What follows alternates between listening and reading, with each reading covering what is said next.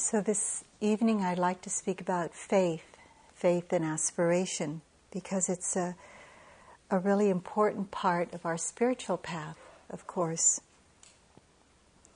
Each one of us has come to a spiritual path or this spiritual path because we have some aspiration. We may not acknowledge it every day or even when we're here in retreat. We may express it in different ways, but there is sure to be some commonality in the basis of that faith for all of us. We all have some kind of yearning, some kind of spiritual yearning, which is quite wholesome, actually. It's not this unwholesome wanting, but a wholesome turning of the mind towards what is good, towards what is liberating for ourselves and for others. This yearning that we have in common is to experience a life that is more peaceful, of course, that has a sense of the heart and mind being liberated from those traps that lead us to greed, hatred, and delusion. It's important to acknowledge that aspiration that we all have, not in the way of, a wanting mind that needs to get something, but this aspiration has to do with letting go. In my experience, that word, aspiration, is a very spiritual word. It plays out in my own mind as a turning of my heart towards liberation. It's a heart that has enough clarity and enough courage to do that, because certainly, as we all know, no matter how short or long we've been on this path, it takes a lot of both courage and clarity to keep on going. It's the inclining of the mind and the heart towards that, in that direction, the direction that leads to ever-deepening compassion, which also leads to ever-deepening wisdom.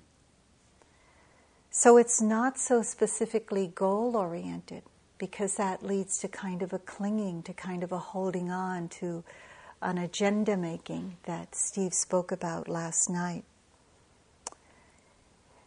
It's really knowing that we're going to have to face some dark places, some unknowns,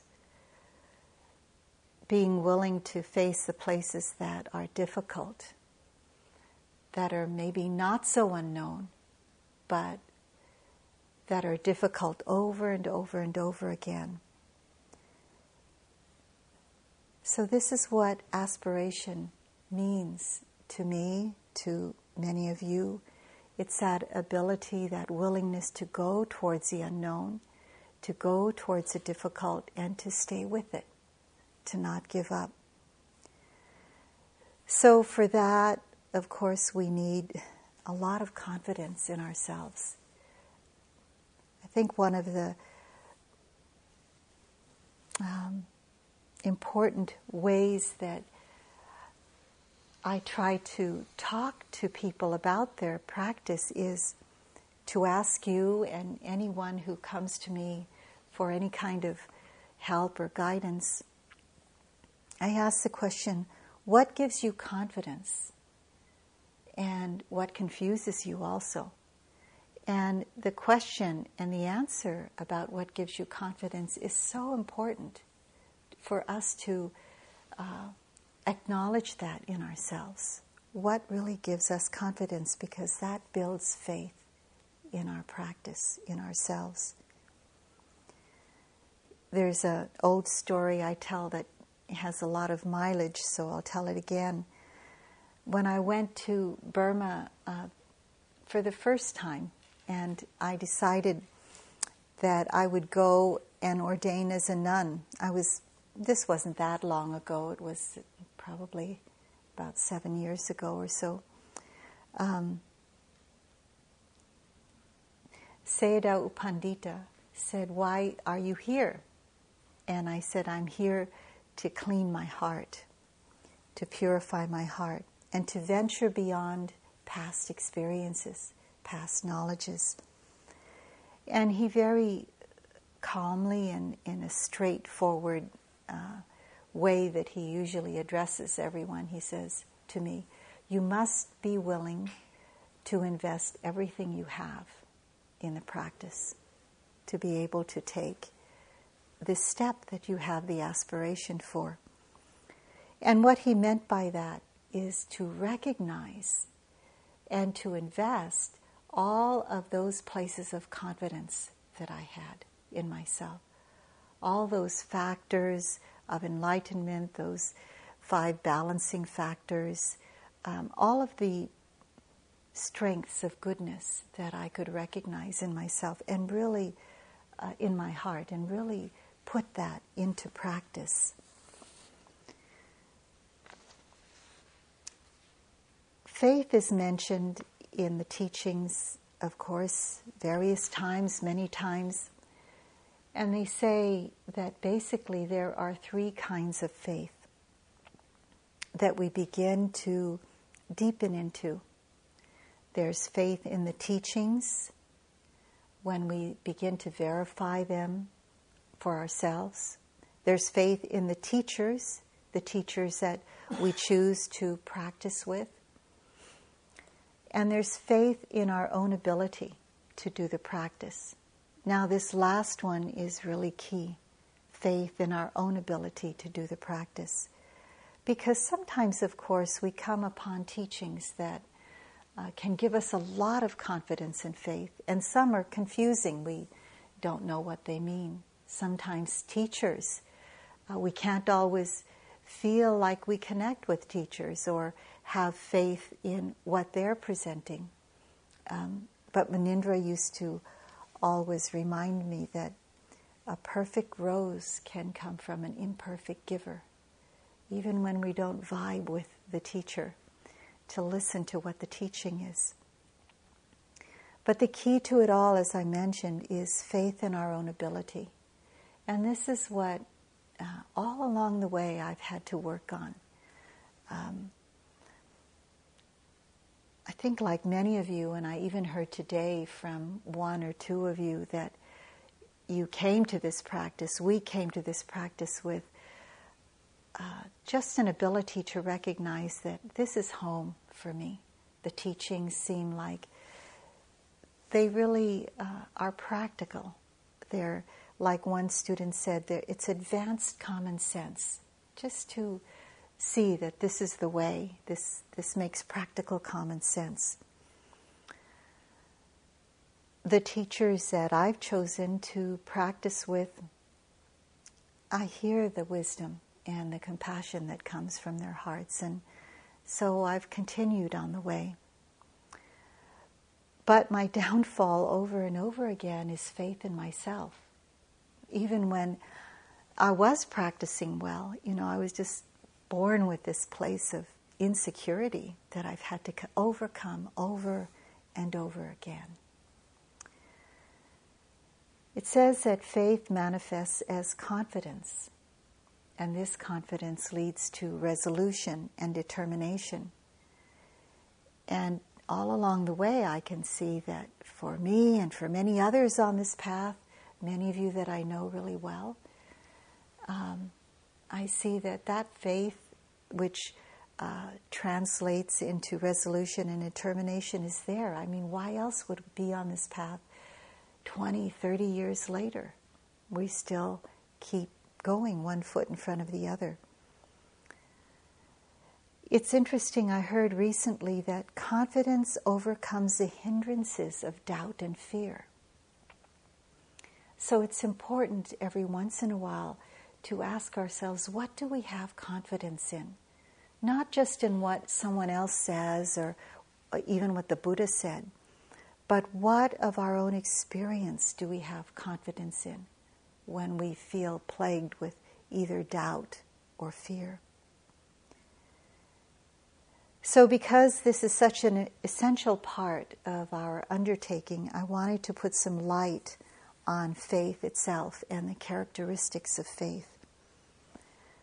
First of all, over and over again in the ancient texts, it says that faith is like a water purifying crystal. It's this particular kind of crystal that goes into water that sort of settles all the sediment and makes the water clear. So this is what happens when faith is in the mind. It settles the sediment of the mind and helps the clarity, the clear seeing of the mind, so that wisdom can come about. It's also said that faith is one of the 5 spiritual faculties. Faith needs to be balanced by wisdom. The other faculties are concentration and energy in balance. And the 5th one, just for information's sake, is mindfulness. Mindfulness is said to keep faith and wisdom in balance, and concentration and energy in balance. The Buddha said also that faith is the first of the 4 sterling qualities of a beautiful person, of a superior person. Faith, moral virtue, generosity, and wisdom. So in various places of the Buddha's teaching, faith is put in a very important and essential category.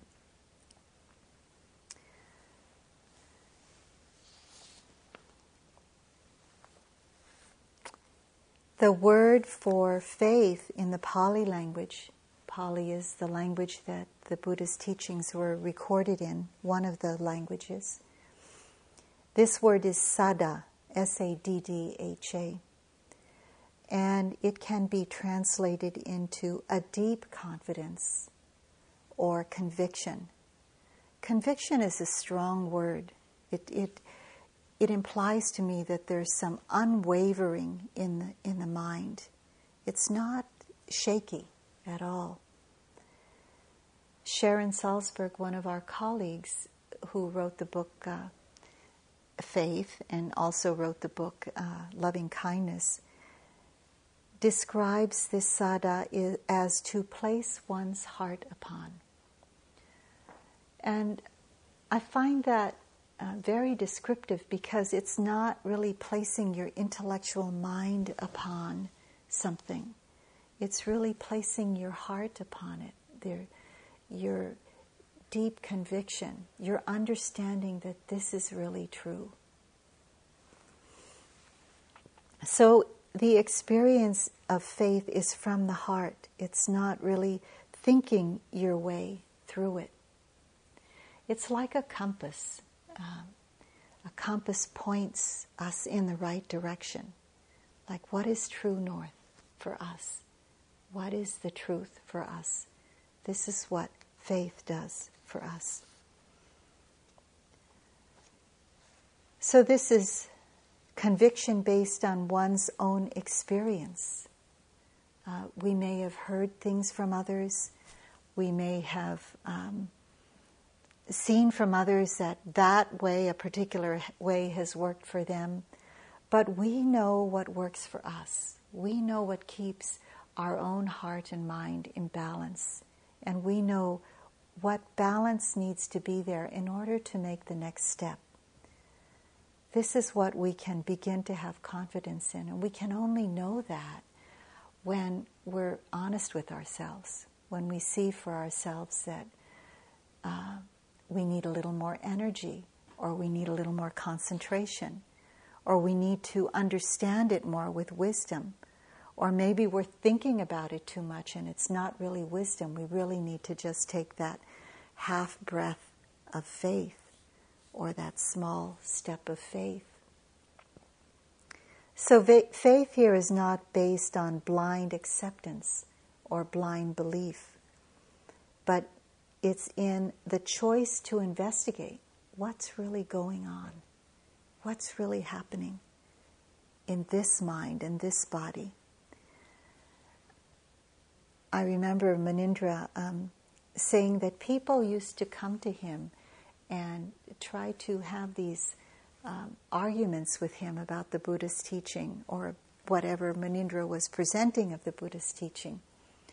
And he would remember to himself what the Buddha said when that would happen to the Buddha.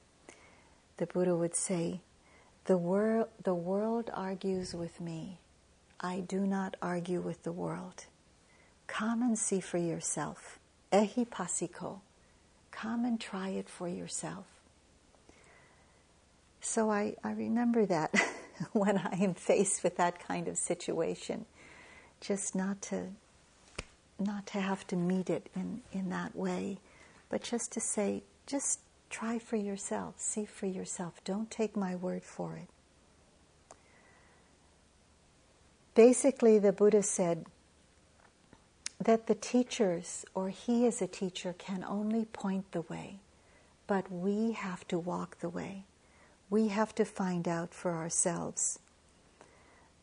Sometimes when Munindra would get a little, I guess in my perception, impatient with me in the past, he would say things like, the Buddha solved his problem. I'm solving mine. Now you have to solve your own.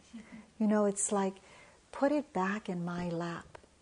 And not, he wouldn't try to give me all the answers, but knew that faith would develop by my just taking the next step and the next step.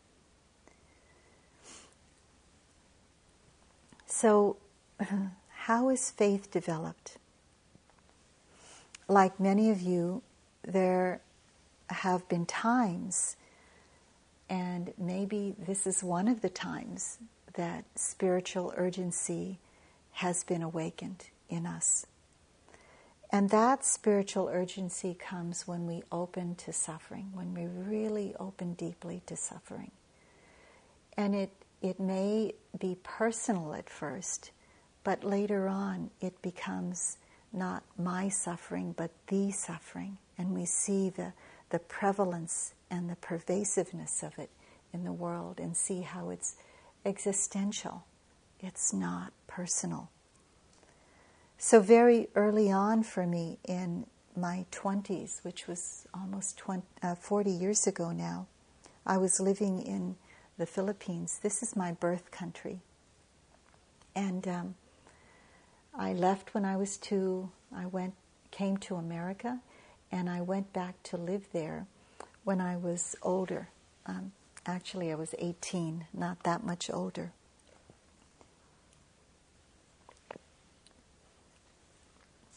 I came from a poor family, but then I was married into a very rich family, very wealthy and powerful political family. And when I was in the Philippines during that time, I was surrounded by extreme poverty.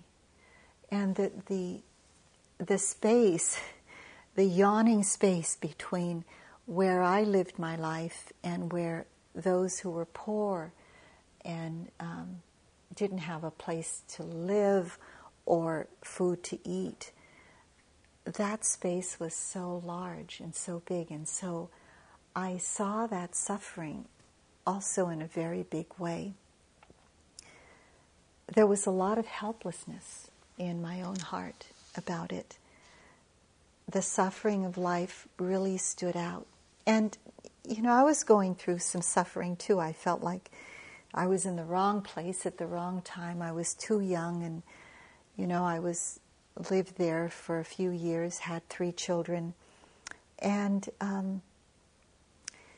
life wasn't going so well for me. So that personal suffering and the universal suffering really, really stood out.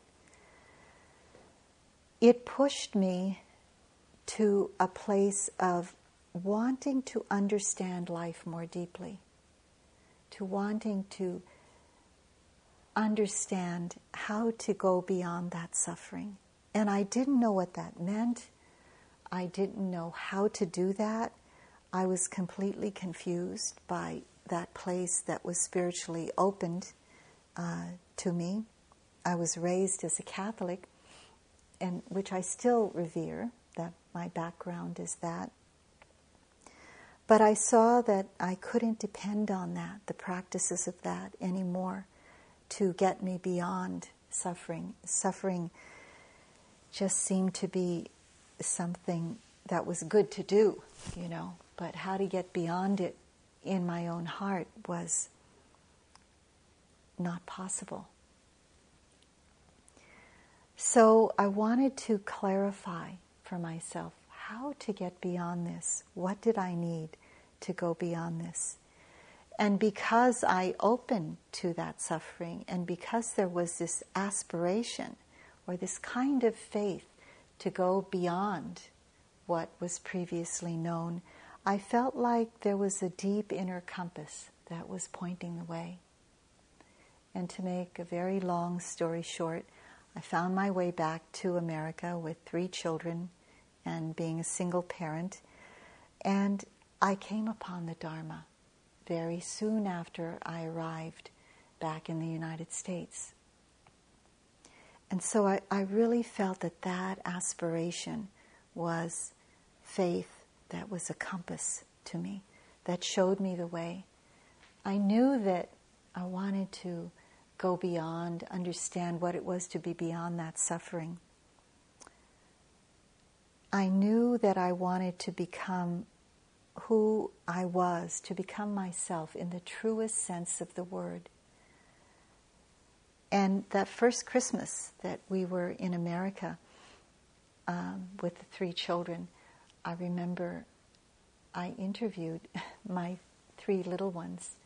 One was 5 or 6, and the other one was 4 or 5, and then there was one that was 2. And I still have the tape, and I listened to it a few years ago. And on the tape, I was asking my children, what would you like to be when you grow up? I was trying to give them a sense of possibility in the future. And so the littlest one, Tracy, said that she wanted to be a nurse. And, and I thought, well, that's great, And then the middle one wanted to be something else, like a doctor or a fireman. I don't remember. I'll have to listen to the tape again. But I do remember my eldest daughter, Rona. And I said, well, what do you want to be when you grow up, Rona? And she says, well, I want to be me. And here she's just a little kid. And I said, I was surprised, I was expecting something like more out of her. And I said, well, why? Well, why is it that you want to be me? And she said, well, if I'm not me, who will be me? That was a real teaching to me at that time. That was a real opening to me of my own faith. Like, can I aspire to fully be the person that is there? All the beautiful qualities of mind and heart that can be developed. I mean, I can say it that way now, but at that time I wouldn't know how to say that.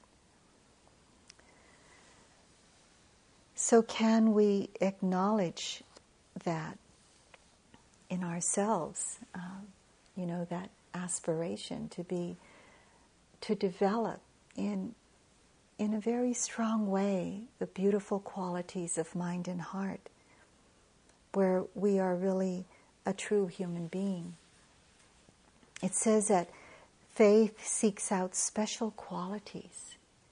And so I saw that this was true, that by having this aspiration, opening to faith through suffering, that faith was seeking out special qualities, wholesome qualities. It says in the ancient texts, the special qualities of virtue, living a virtuous life, living a life of non-harming, and not just refraining from harming, but actually doing things that live in harmony, the opposite of that.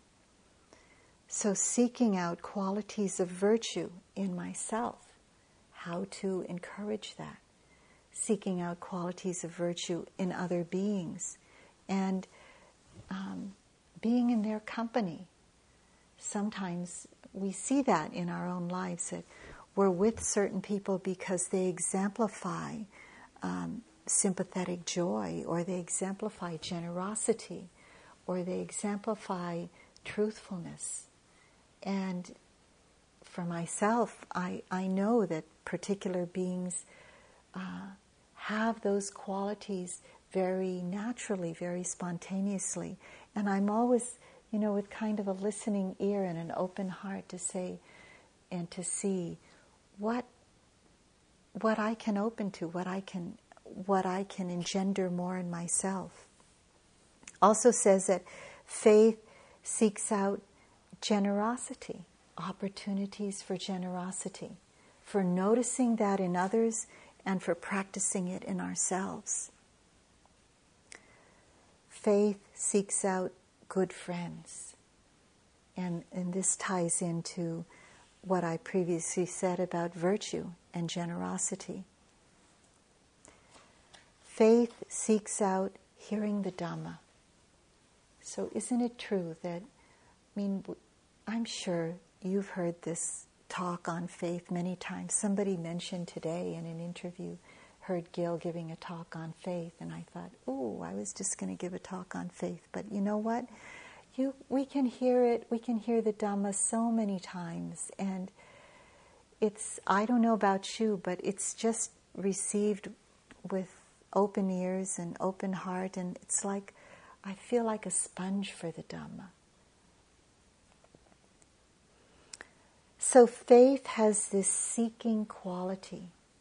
Aspiration has this seeking quality. The same energy as the wanting mind. But the wanting mind seeks out what is unwholesome. Aspiration or faith seeks out what is wholesome. So that's the big difference between the two. Every bit of what we go through in our practice, every bit of difficulty, all the suffering that we open to is so important, because it continues to awaken us to where we were stuck, where we were sleeping, where we were ignorant, where we didn't know how to navigate so well. And we learn how to navigate that place in a more balanced way. It opens us, it awakens us to where we're not seeing clearly. And when we have the aspiration to see this place more clearly, to see this experience more clearly, to be really honest with ourselves, to be humble. So it's faith that recognizes that we need to venture beyond this and not get trapped in the ways that seduce us to go around it or to go backwards and, go to the places where maybe we used to go because it made us feel better. But faith allows us to go through that difficulty and open to it and know how to get burned by it and back away and come back to it with a little more protection, a little more balance. So it's a faith to venture beyond our habitual tendencies. These tendencies form deep grooves of thinking, speaking, and acting in our lives that we easily fall into. When we get afraid of something, when we get worried about something, we go back to the ways that we can easily overcome that instead of being with the fear, instead of being with the worry. We fall into the habitual, what a yogi called once, cow paths of the mind. Those deep ruts where we can fall into. Somebody thought I said cow pats, one time, and that's true too. So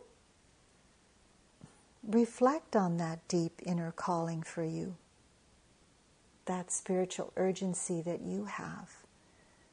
Are you willing for that spiritual urgency to go through places of difficulty and not try to think your way out of it, or go back to tendencies, ways of speaking, acting, and thinking that kind of, we go backwards then. We just go over the same old terrain. So venturing beyond. Venturing beyond takes a lot of willingness to go beyond what's familiar. Familiar, even though it's the familiar cow paths of the mind are comfortable. Can we open to discomfort? Can we open to being interested in what happens when we open to something uncomfortable in the mind, something difficult in the heart? Can we get curious about that? Can we be humble about it? Have enough humility to say, oh yeah, this is, I'm feeling angry, or there's a lot of rage, or there's jealousy here. I forget who said that spiritual awakening is one humiliation after another. Just being able to be honest with that. So it brings about this steadfastness and this courage, the energy of courage to just keep on going.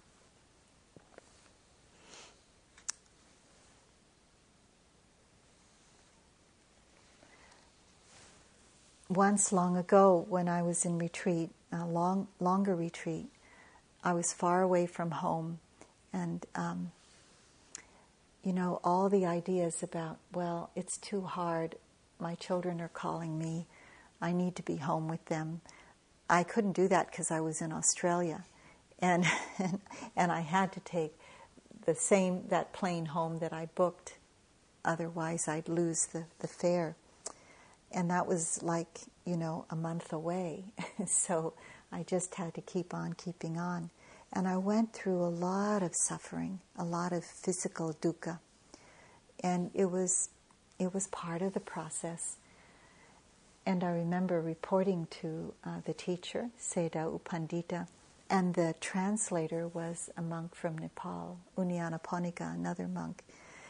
And there were times when I'd report that the pain is so excruciating, I would just kind of fall in a puddle on the floor and cry and say, I'm going home. I want to go home. I can't stand this pain.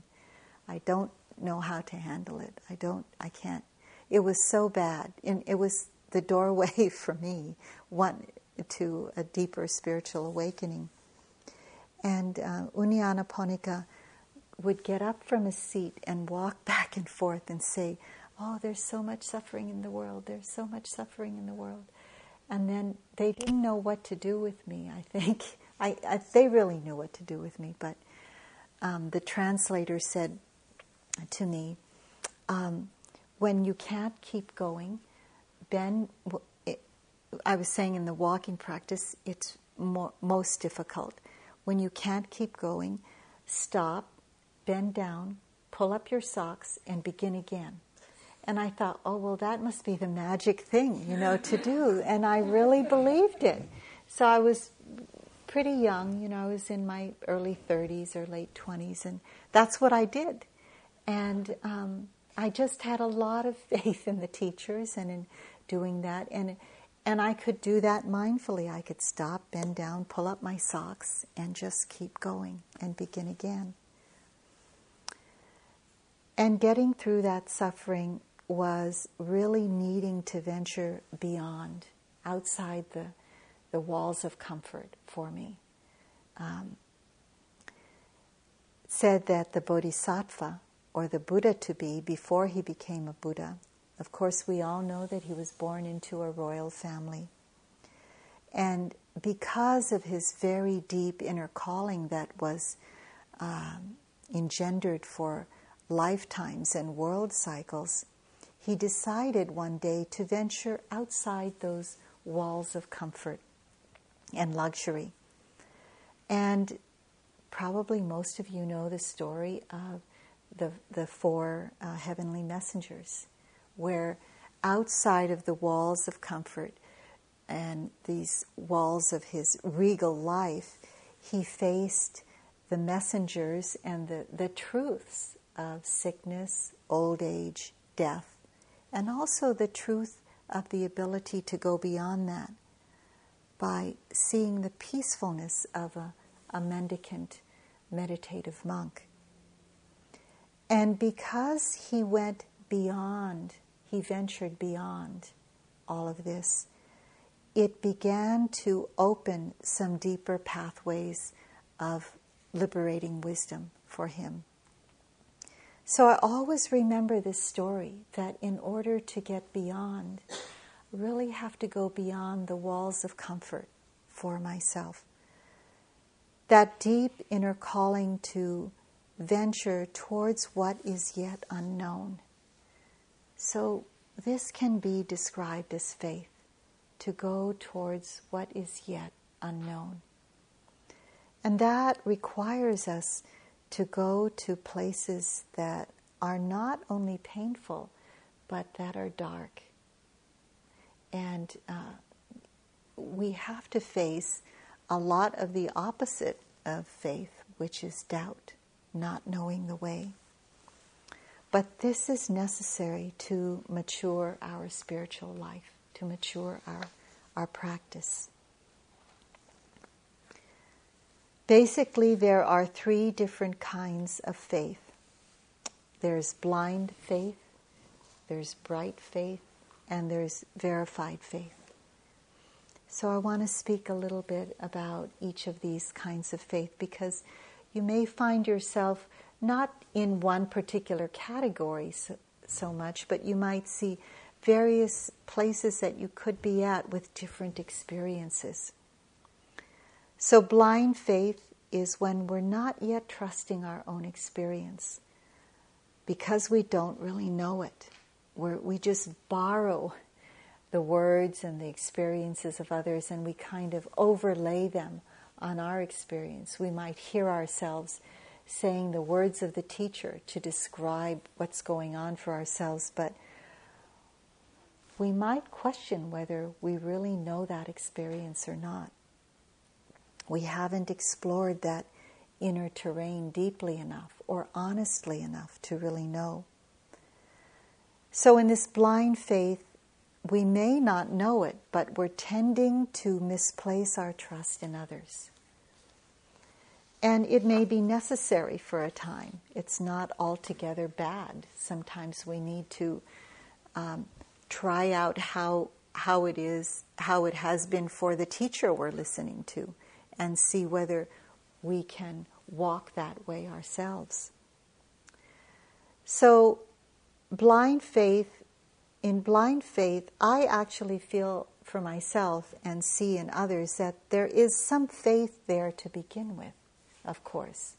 To even be in the place of opening to a spiritual path, we need some faith, even if it's a lot of blind faith, we're following blindly. Maybe it's just enough to follow some instructions, but not understand why we're following the instructions. But we might have trust in the person who's giving the instructions. That's why we need faith in the teachers or faith in the teaching. I remember passages from the Therigatha, the Psalms of the sisters, the Theravada sisters. There are several psalms or poems that say, go to a sister that you can trust. And it makes my heart tear up to say that, to go to a sister that you can trust. Because I remember the nuns that I know of in Burma that I feel that way towards. So this may be faith without complete wisdom, but it's still faith. It also has a kind of energy that follows instructions sometimes mechanically, with a dull energy present, not with an investigative energy, but with a mechanical kind of energy. And sometimes, of course, this is necessary to begin with certain kinds of, in our beginning of practice or in facing a new terrain of our practice, new layers of practice that we're coming to. I remember times when I would begin to get to a new layer or level or place of practice, and I would, even though I have deep faith in the Dhamma, I wouldn't know whether that instruction would really work, but it would always surprise me that I would apply that, just like pulling up my socks, or apply something that was very simple and see how easy it opened the mind, how easy it was onward leading. So there's a faith to be in our moment-to-moment experience, which comes about through blind faith. That leads us to saying we can be with this moment of experience, then with this next moment of experience. And that begins to open the way towards a deeper kind of faith, a more reliable kind of faith. There was a long time when I was content to hear from others what they would say about their practice and to live the spiritual life vicariously through them, to be able to sing their praises, but not really know how to do it for myself. So this is blind faith. It's a place where we need to go through, and it begins to develop what we call bright faith, because we can go take one moment at a time, be mindful of this moment and this experience and the next moment. So in bright faith, we may be a little more curious about what's happening.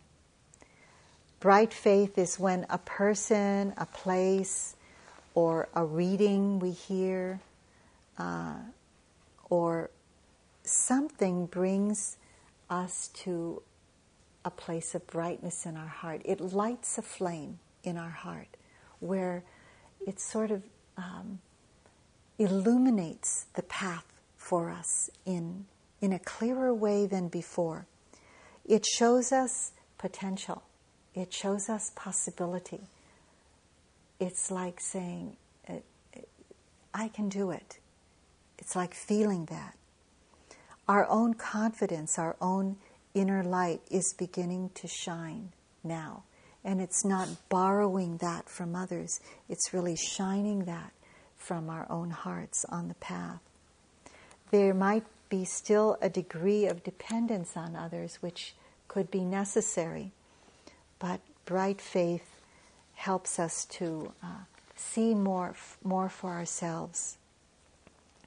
So this is when we start getting really curious about the inner map, how to read it, how to know where we are on this inner terrain. There's a willingness to be sort of lost and know that, okay, don't know this place, but we can be mindful of this one thing in this place. And then maybe know the place back to something more secure, like going back to the breath. So we're not just following directions mechanically now, but we're doing it with some understanding of knowing our own balance, knowing what needs to be done. I remember Munindra telling me stories of Dipa Ma. Probably you've read Dipa Ma's book, Knee Deep in Grace. It's about one of Munindra's students, a housewife in India who mastered many of the very advanced practices and went very deep into liberating wisdom for herself. Munindra would tell me these stories about this simple householder and how she did it, raising her own children and actually being a widow. And that gave me a lot of bright faith. That ignited the faith in my own heart. And I would think of her, even though I never met her.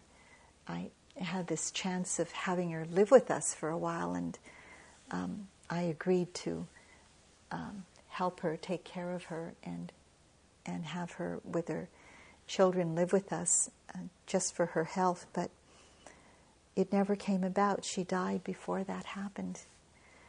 But she always inspired me, not just the stories of her disintegrating her body and reintegrating it somewhere else, but that was kind of opened my eyes. But I never really wanted to do that.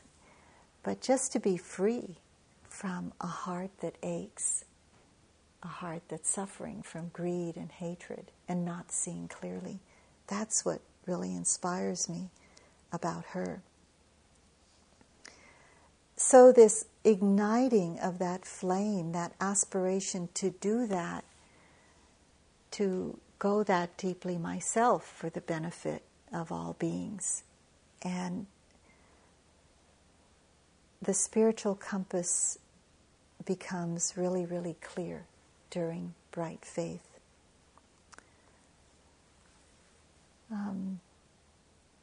So the instructions are actually applied in a way that we can understand. We understand why we're doing it in this way. And we do it not blindly, not mechanically, but with understanding now. And so with that bright faith can come what we call a mature bright faith, where that kind of confidence gives us the courage to open to what's extremely difficult, not just floating along, but to really go into the fire sometimes and know how to navigate our way through that.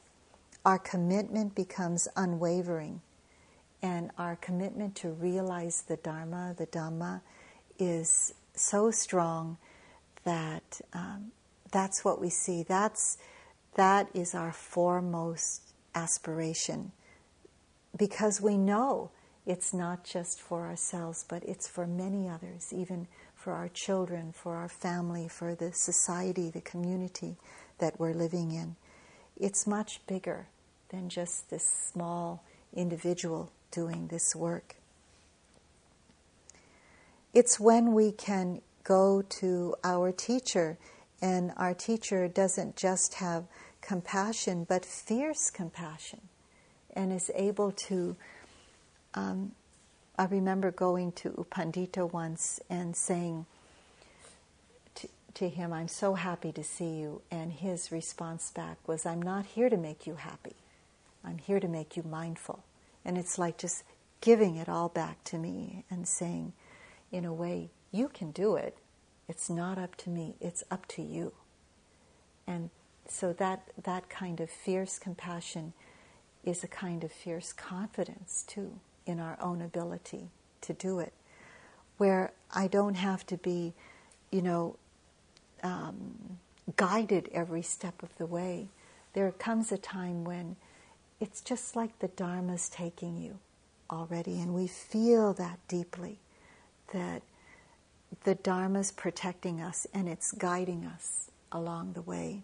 But there has to be that willingness to open to what is coming.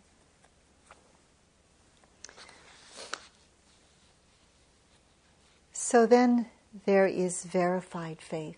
This is the third kind of faith I outlined earlier.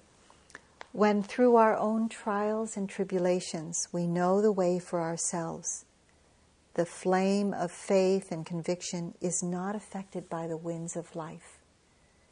And sometimes, we may feel this at certain points of our practice. And there is a time when we can feel this a lot. And it grows, this kind of verified faith keeps growing, and where it takes over our practice. The winds of life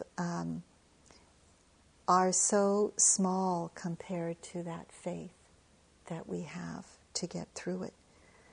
Sometimes this is called unshakable faith. We may respect and value the light and wisdom of others and still learn from it, but we know the way for ourselves, and we have to find that way. We have to walk that way for ourselves.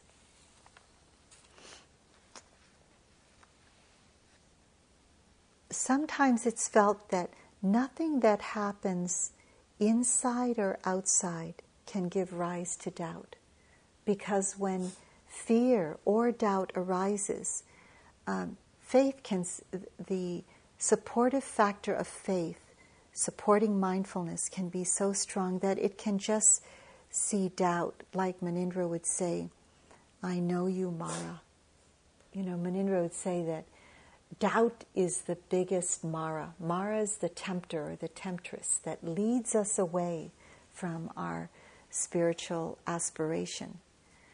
And Munindra would say, there will come a time, and it was true, and various times it still comes, when what comes up in the mind when something's difficult is to see that difficulty and say, "I know you, Mara.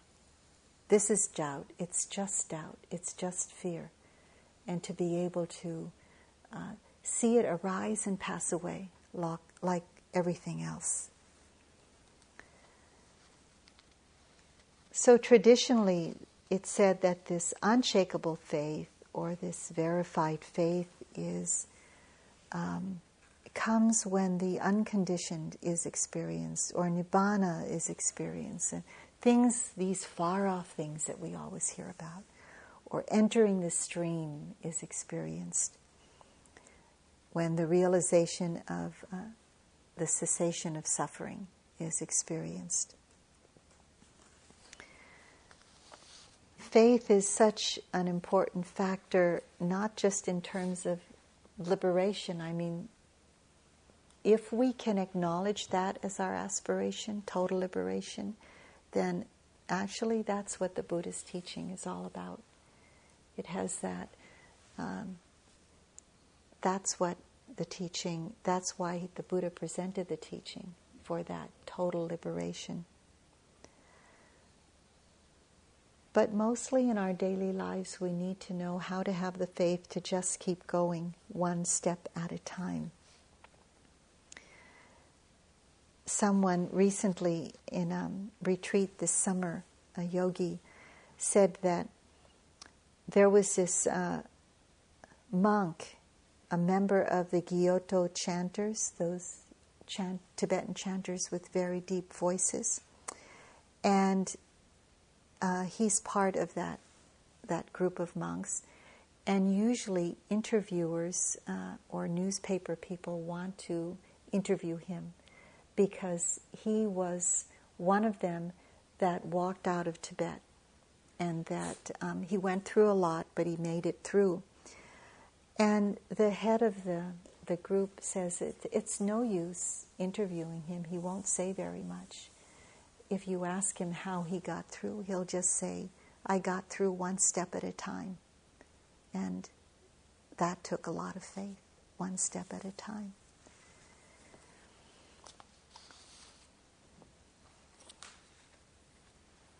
So in that moment-to-moment faith,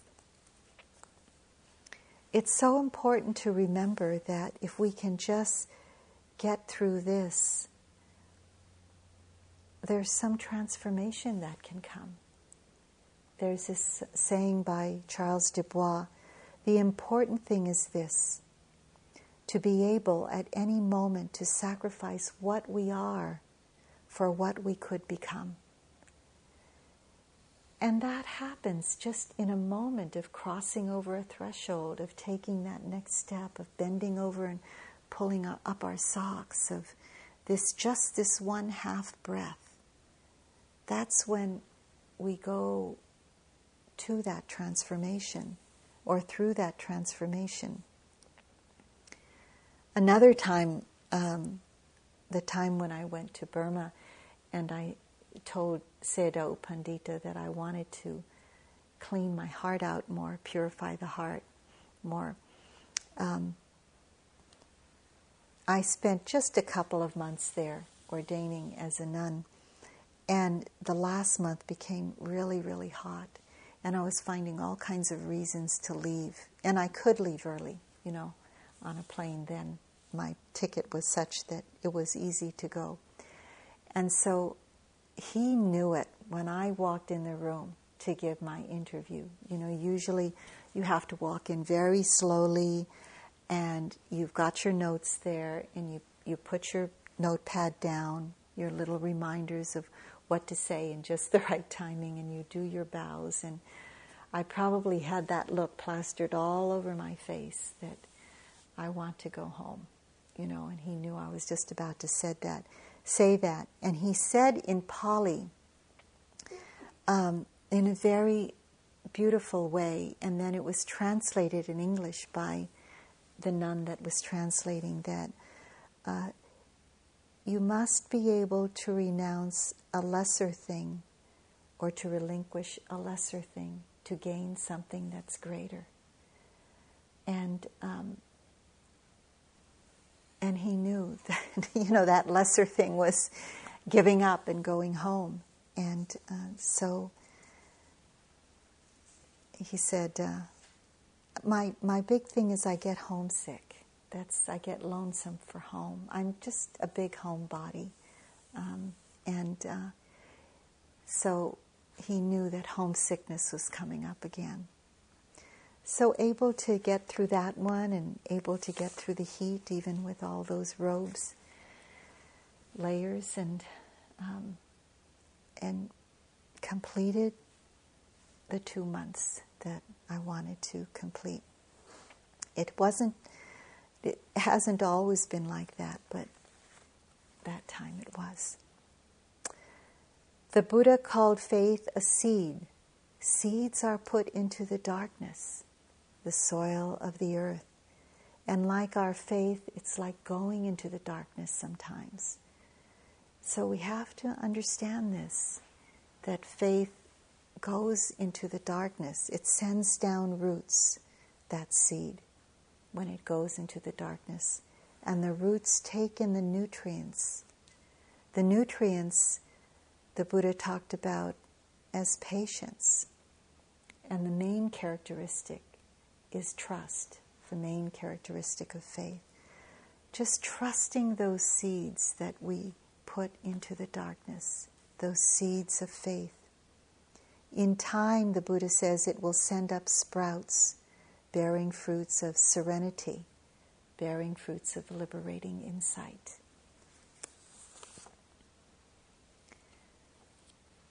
This is Wendell Berry's poem that speaks volumes to this. To go to the dark with a light is to know the light. To know the dark, go dark. Go without sight, and find that the dark too blooms and sings and is traveled by dark feet and dark wings.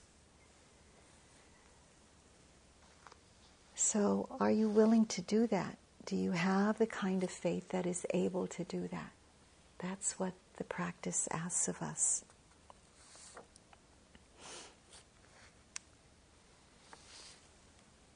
So doubt is the opposite of faith, and I'm going to leave that whole subject matter for Steve, because he's going to talk about the hindrances tomorrow, doubt being one of them.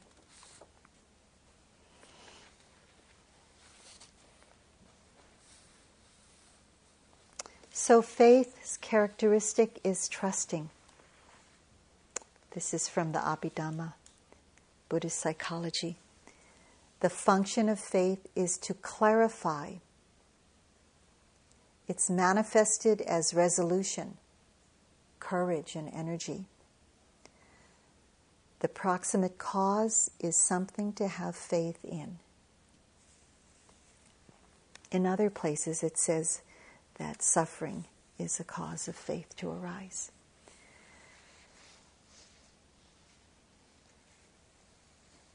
So this is ending with this poem. Let's see, which one shall I read? So I'll read this one from Rilke.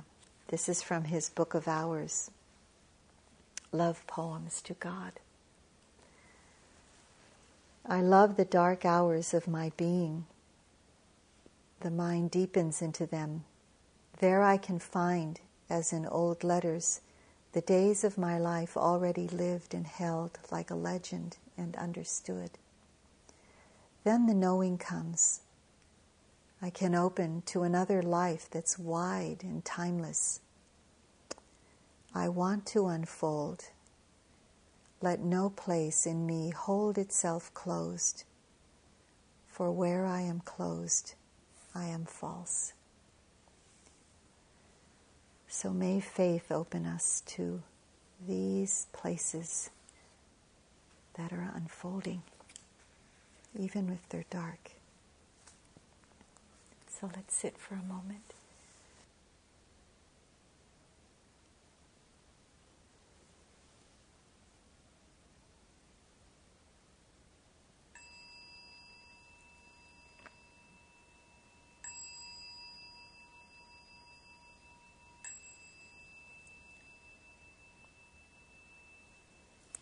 So thank you for listening to the Dhamma.